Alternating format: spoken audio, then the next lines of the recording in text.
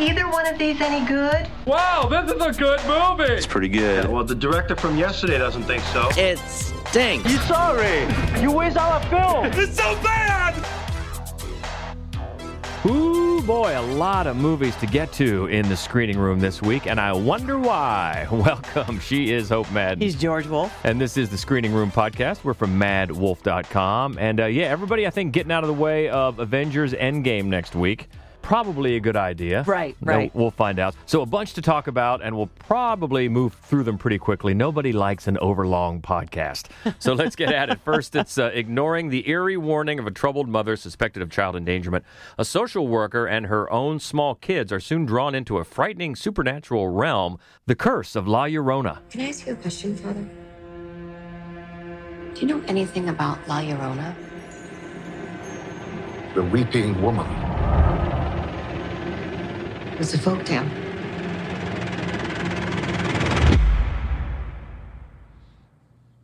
To some. Stay in the car, okay? And please don't wake up your sister. It's your fault! I tried to stop her! Who did you try to stop? La Llorona. So this is tangentially connected to the Conjuring universe. That's a big word. There's one really small scene where a character who's only in it for about a minute and a half is also a character in Annabelle. Yeah. And but other than that, this is really a standalone spooky story. But it's got a lot of the same earmarks of some of the Conjuring films. There's not a lot of special effects. Most of it's practical effects. It takes place in one spooky house, and there's like a shadowy figure that comes after them. And in this case, it's sort of the cursed ghost of this murderous mother from the 1600s. Who sets her sights on the two children who live with Linda Cardellini, who people might know from Green Book. Mm-hmm. She's the wife in Green Book. Yeah. She's also Velma from the Scooby-Doo movies. Yeah, Velma Doo. That's right. And this is set in the 70s, so appropriately enough, the kids at one point are watching Scooby-Doo, which I thought was hilarious. Nice. And also good parenting.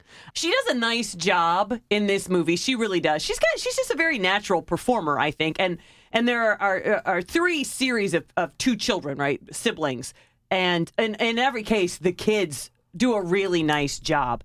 I think that the film falters a little bit in that it just doesn't have a lot that's new to say, especially kind of inside this universe where we keep seeing like one often female spook haunting one specific place, but it's not the house that they're haunting. They've attached themselves to you, so wherever you go. There's so much in the storyline, in the tensions that are too familiar, and where, the farther you go back in the Conjuring series, the more interestingly they're played out. Like, if you remember in the first one that, that was scary. Yeah. And, one of the great things about The Conjuring, as we've mentioned many times, it does such a great job with the practical effects, which they do that here, just not as well. It's also set in the 70s, but everything seems, a little bit more tired and not done with as much creativity and freshness. But the one thing I think that surprised both of us is this, for some reason, is rated R. I'm with you on that. I was very surprised by it. There is no blood.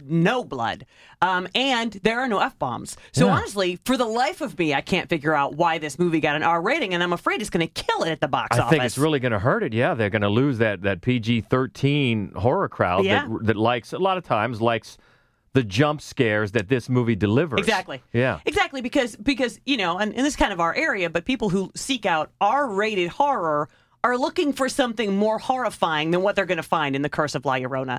It's not that it's tense, it's spooky, it's passable, but I really think that it's missed its audience potential with this R rating. Yeah, we shall see. So kind of just a middle of the road recommendation if you like jump scares for La Llorona. Next up is the latest Disney Nature Earth Day documentary. Story of Steve, an Adelie penguin on a quest to find a life partner and start a family. It's called Penguins. Next Earth Day, Disney Nature invites you to join an extraordinary couple fighting to raise a family in one of the most unforgiving and stunning places on Earth. Disney Nature's Penguins, Earth Day 2019. Another beautiful looking Earth Day movie from Disney. Yeah, if you've seen any of these, you pretty much know the playbook. The footage is going to be just incredible, sometimes breathtaking, and that is the case here. They go to Antarctica and get this just incredible narrative they constructed with all the different footage they have, and they run it through this penguin that they named Steve. And he's finally an adult. He's single and ready to mingle on the big migration, to the mating grounds. And the males have to go first and build the nests. And if they had made a mate before, then the mate will find them again. But if, like Steve, you're new to the game, you got to build an impressive nest and impress the ladies. And then he can find a mate that they call Adeline. And then they start a family, and they have to keep the chick safe through not only the harsh weather, but the predators that are around, and nurture them until they're old enough to fend for themselves.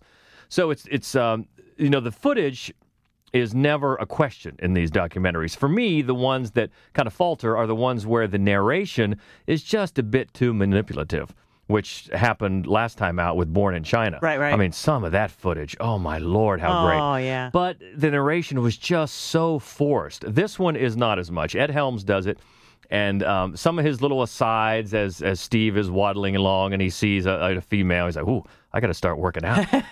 She smells great, something like that. It is just funny enough for the parents. And again, with the playbook on these movies, you can expect more, an emphasis more on accessibility for the family than science. Sure. I mean, you do learn a few things, right, but it's not really getting into the nuts and bolts of science of these things, because they want to make it a good family adventure, and it will be a delightful one for the kids. It's one that's clearly going to draw comparisons to March of the Penguins, and they know that. They address that head on, and it's similar in a lot of ways. It's actually a completely different type of penguin. Yeah, it is. It's an Adelie penguin. The March of the Penguins was the emperor penguin, right, and on his way to the mating ground, it's funny, they have Steve, or who knows if it was really Steve. Because they kind of look alike. They do. They have a sequence where the penguin goes through a family of emperor penguins. Then you realize, hey, those were the penguins we saw in March of the Penguins. So they have a little fun with that. But yeah, I mean, the kids are going to like it. It just briefly touches on the harsh relationship between predator and prey. You don't really have to worry about the kids getting horrified by some little penguin getting eaten. There is a sequence where they're in some peril, right, but they do get out of it. So don't have to worry about that. And for the parents, you're gonna notice some nice nostalgic odes to raising young ones. And also they throw in, if you're of a certain age, they throw in some classic hits that you're gonna like. So all in all, it's just another winner from Disney Nature, Penguins. I think it's one the whole family can enjoy, and just not as forced as some of the other nature documentaries. There have been a couple where I thought, you know what, if we just turn the sound down and just really enjoy this footage. Yeah. This one, not so much. This one has some warm chuckles about it, and I think most people will find it pretty delightful. That's Penguins. Next, we've got a true life tale. A 14-year-old son drowning in a lake, and then a faithful mother praying for him to come back from the brink of death and be healed. It's Breakthrough. Boys, get off the ice! We're training for the Olympics, sir. Cindy. He's been underwater for more than 15 minutes. It's gonna be a recovery, not a rescue. I got something. We got him! We've done everything medically possible. There's nothing more we can do. No. Please, God, send your Holy Spirit to save my son.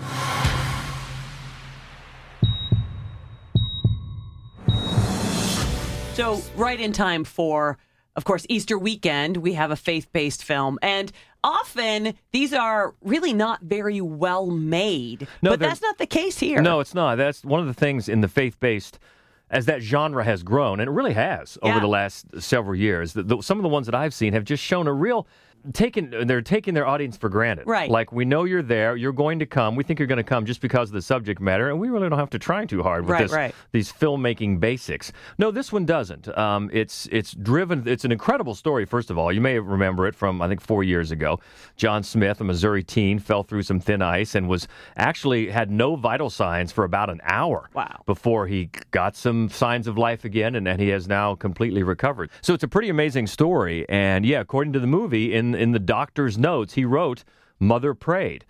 And they really do a smart move, I think, in running the story through the character of the mother and her strength and her commitment to seeing that her son come out of this. And they get a great performance as the mom by Chrissy Metz, who you probably know from This Is Us on TV, which we don't watch, but I guess a lot of people love that show. Oh, yeah. I think it's won like all of the TV Oscars or the Emmys that you can win. Yeah, so she delivers a real touching performance as the mom. And they also, even though they do still work in some broad, idealized strokes that a lot of these movies do, they find a nice groove in the relationship between the mother and her pastor, who's played by Topher Grace. Topher Grace in a real engaging performance. He's kind of a young guy and she's a little bit wary of him because he's got, in her eyes, a punky haircut. Didn't really look that way to me, but all right. And he wants to bring might be a little too hip. Yeah, too hip for her. He's trying to bring a hipness and some more people into the church by being a little more with it, you know. And they have a nice relationship as she comes to accept him and bring him into the family. And it sort of sets up a nice parallel with how I think this movie is trying to broaden the reach of these faith-based films. And for the most part, they do a good job of that. They can't completely. The director and the writer are both TV veterans. Right. Not much big screen experience. I think this is a debut for the director. Roxanne Dawson is her name. But for the most part, they do a fine job in keeping the real heavy-handedness at bay. Not completely. There are moments that sneak in there. And they also toward the end of the movie, they do take a little bit of a pass at at addressing the people that might say, well, why did you get healed and not my mom who has cancer? And then he has to look at himself. Why me? And a little bit of survivor's guilt there. So that was ambitious. It's not fully fleshed out, but I think the fact that they even tried to address it, I appreciate it. So even though it's not completely successful in getting rid of some of the real heavy tropes that these films sometimes rely on, they do manage some moments of real authenticity in telling what really is an incredible story. I mean, if you look at some of the true life details of it, the fact that he recovered from this is just insane. Right. That he was able to do it. So, and there are some things in this world we can't explain. So, whatever you choose to believe in, I think this movie handles a lot more of the basic filmmaking anchors, a lot better than most of these films. Yeah. We'll keep it on the young side next with Violet, a shy teenager who dreams of escaping her small town and pursuing her passion to sing. It's called Teen Spirit. Somebody said you got a new friend. This round is extremely competitive. You'll be up against some of the best singers in the country. Does she love you better than I can? Sing from here. Mum, mum, mum. You can do this, Violet. Sing from your heart. I never dreamed I would make it this far. Life comes down to these moments, Violet. Don't take them for granted. Anytime I see that Elle Fanning is attached to a film, I think, good. Yeah, she's good. She's very good. She's very good in everything. Very good. But I have to say that I think I've seen Elle Fanning attached to this particular movie a few times too often. Yeah, even an animated movie that covered a lot of the same ground. Yeah, because in this case, she wants to be a singer, and she wants to leave her small town and become a singer. In The Neon Demon, she wanted to be a model, and she wanted to leave her small town behind and become a model. In Leap, the animated film, she wanted to be a dancer and leave her small orphanage behind and become a dancer. And even How to Talk to Girls at Parties from last year, she's an alien, and she wants to become an earthling, but she becomes a punk rock star instead. It's just shocking to me how many times Elle Fanning has basically made the same movie. And to be honest with you, none of them are very good. Yeah, this is interesting, especially as great as she is. This one relies on Elle Fanning doing her own singing, and she certainly can carry a tune, but when she's relied on to go to the front of people auditioning for a TV show, they're really not that good. No, because one of the things that they point out as she goes through these different auditions to be on what amounts to kind of the show itself is called Teen Spirit, and it's being held in London, but they're having the, hometown auditions, and she's on the Isle of Wight. And so she's got to audition for the audition for the audition. She's got to make her way through all these different steps to get to be on the TV show. And what the judges keep saying is she's got a great voice, but she needs to work on everything else because she's kind of a misanthrope and doesn't have much of stage presence. But she also doesn't have much of a voice. No way she's going to beat all of these other people on when they're telling you all she has going for her is her voice, because as very talented as Elle Fanning is, she's not much of a singer. And so it was a curious move to me.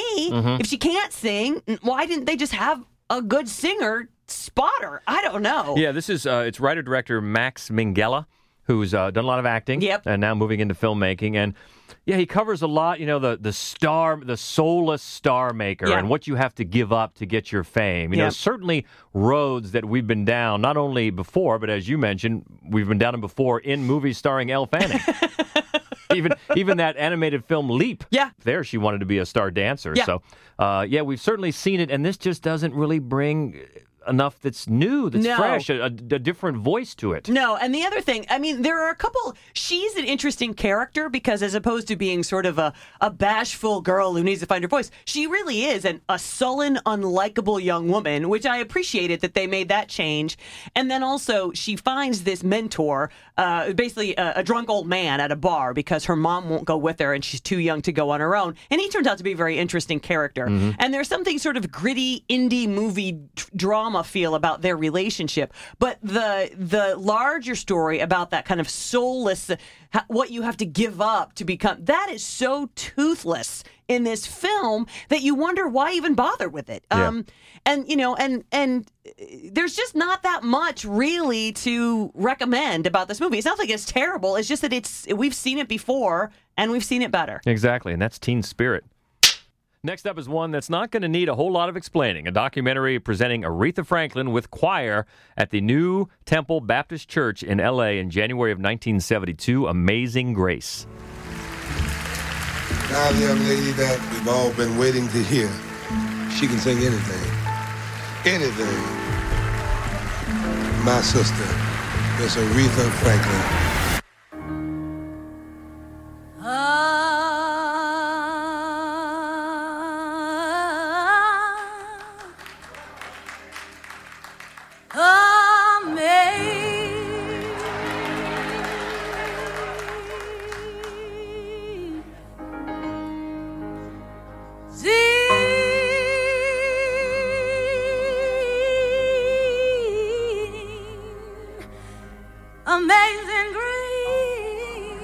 Boy, here's another one timed perfectly for Easter weekend, right? Yeah, if you want chills, this is the movie you want to go see. If you can't make church, just cue up this movie or go to the theater. I'll tell you what, this is one that's been a long time coming.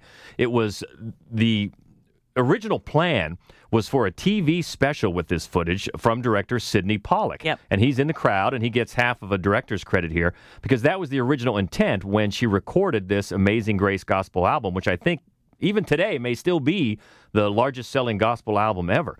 But because of apparently some technical problems syncing up the sound with the footage, they never did anything with it. I also think there were some objections from the Aretha Franklin camp and from Aretha herself when she was alive. But they got that ironed out, and another producer, director, Alan Elliott, came in and got it finished with the new technology. And I'll tell you what, just sit back and marvel at this. I mean, you've got her in 1972. She already was pretty much a living legend, but she's in total control of this once-in-a-lifetime voice, singing these songs that she grew up with, because her father makes an appearance as well, Reverend C.L. Franklin. He comes in and talks a little bit, and she's backed up by this incredible choir, Reverend James Cleveland and his choir, directed by a guy named Alexander Hamilton, by the way. Then they're I just can't even tell you. You got to see it. You got to hear it. It is soul stirring. What she can do with her voice with seemingly so little effort is just amazing. And the effect that she has on the crowd, which includes, by the way, a couple of members of the Rolling Stones who dropped by to and check. Probably could have used some churching up. Exactly right. I mean, you can tell how she moves this crowd, even in the stop-start of filming, as filmmaking does, and that little bit of that is included for context.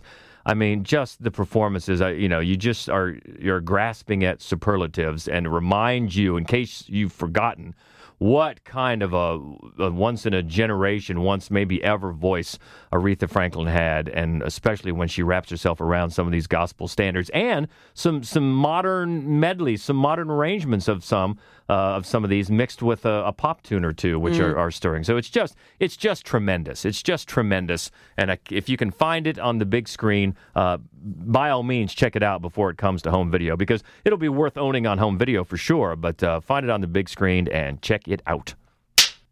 We'll move to the West next, a modern Western about two sisters who work outside the law to better their lives. Little Woods. I'm sorry. It's been a rough time for a lot of people. Trust me, if you sell the house, you'd pay us to keep it. Where are you gonna get the money, Ollie? I'll figure something out. This is the feature film debut from writer-director Nia DaCosta. If you know that name, it's probably because she has been pegged to direct the reboot, Jordan Peele's reboot of Candyman. Yay! We're excited about that. That'll be next year, right? Yeah. Looking forward to that. But yeah, this is her debut. And it's an interesting look, fascinating, really, and incredibly well directed. And incredibly well performed. Look at basically American poverty. It's these two young women who find themselves trying hard not to do the wrong thing, but in some dire straits. And one of the things I really like about it is that it doesn't really ever sort of glamorize or vilify any of it. And it makes some really potent points about American poverty. It's compelling from beginning to end. And again, so it's Tessa Thompson and Lily James who play sisters, and they are both amazing. Tessa Thompson, wow, what an actor she is. Yeah. And it looks pretty amazing, and every performance in it is really just wonderful. I highly recommend Little Woods. Next, we have a story of paranoia and superstition in 15th century Europe. It's called Hagazusa, A Heathen's Curse.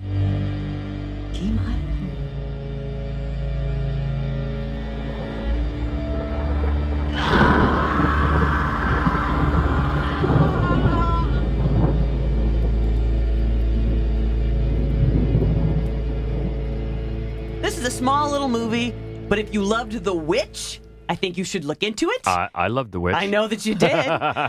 This is more really poetry than anything that you should be taking literally. It's incredibly beautifully shot. It's really quite hypnotic. And it centers on a young woman who's basically ostracized from the nearby village. She's a goat herder, as her mother was before her. There are very few questions that are answered in this movie, so you need to just let go and accept the poetry of it. But it's really about...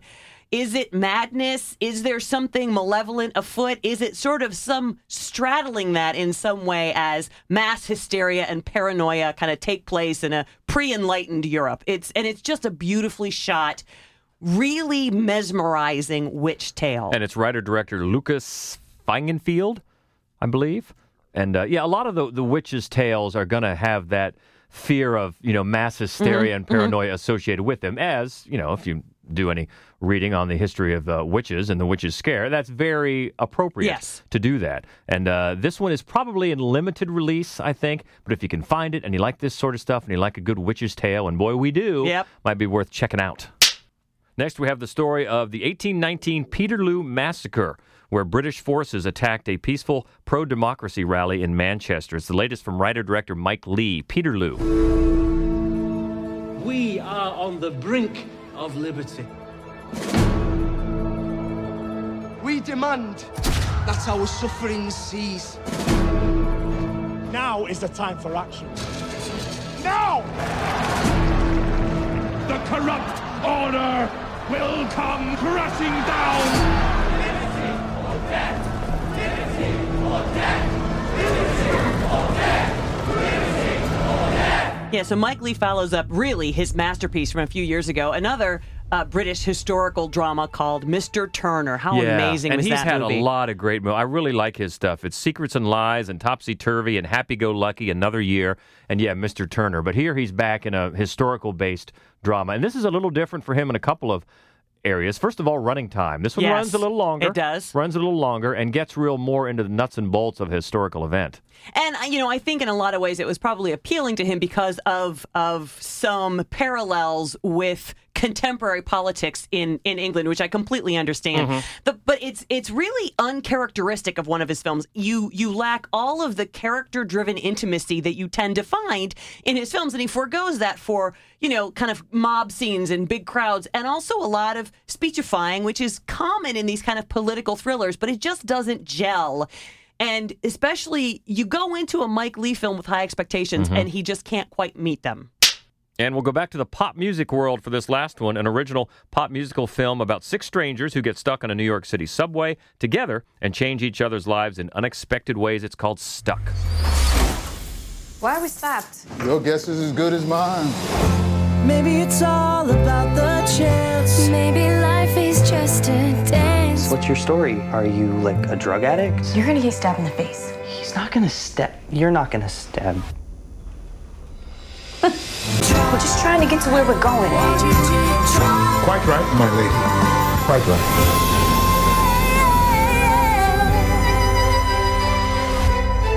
This one has been floating around for a couple of years, now getting a wider release. The review on MadWolf.com was written by one of our other writers, Rachel Willis, and she, I think, aptly described it as kind of a Crash mentality. If you remember the Crash movie that somehow won the Oscar a few years ago, it was several years ago now, kind of a Crash mentality set to music. Yeah, it's a lot of good feels and not a lot of real explanation as to how we get there. I think it's a little too self-congratulatory. The music is interesting. The lyrics are interesting, but the actual performances and kind of the overall tone is a little self-congratulatory and doesn't really deserve those congratulations.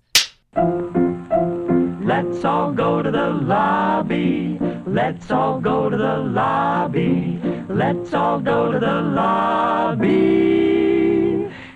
Head to the lobby to find out what's new in home video, and a couple led by Glass. And boy, this is one I can't remember when I was looking forward to a movie more than Glass because I love Split so much.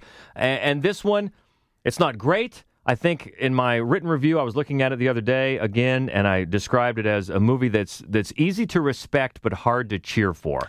I think that is an apt description. I also think that this movie really did not benefit from high expectations. I mean, people I think they were, not just you, so many people were so eager for this, and it just, it did not meet those expectations. It's not that it's a bad movie. It's not. It's entertaining. The performances are great. James McAvoy, again, is amazing. Yep. It's just not as good as we'd hoped it would be. Yeah, if you're going to ask me, did I like it? Yes, I did like it, but I still, in the end, was disappointed by it.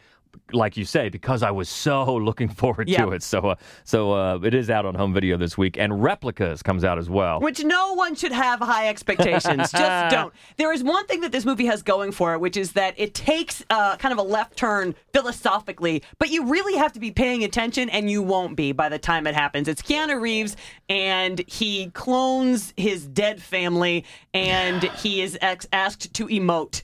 There's a tragedy where his family dies. Emote, please, Keanu. There's many tragedies that happen later. Please emote. You know what he can't do? Emote. He seems like a nice man, though, but you can skip this movie. And just wait for John Wick 3.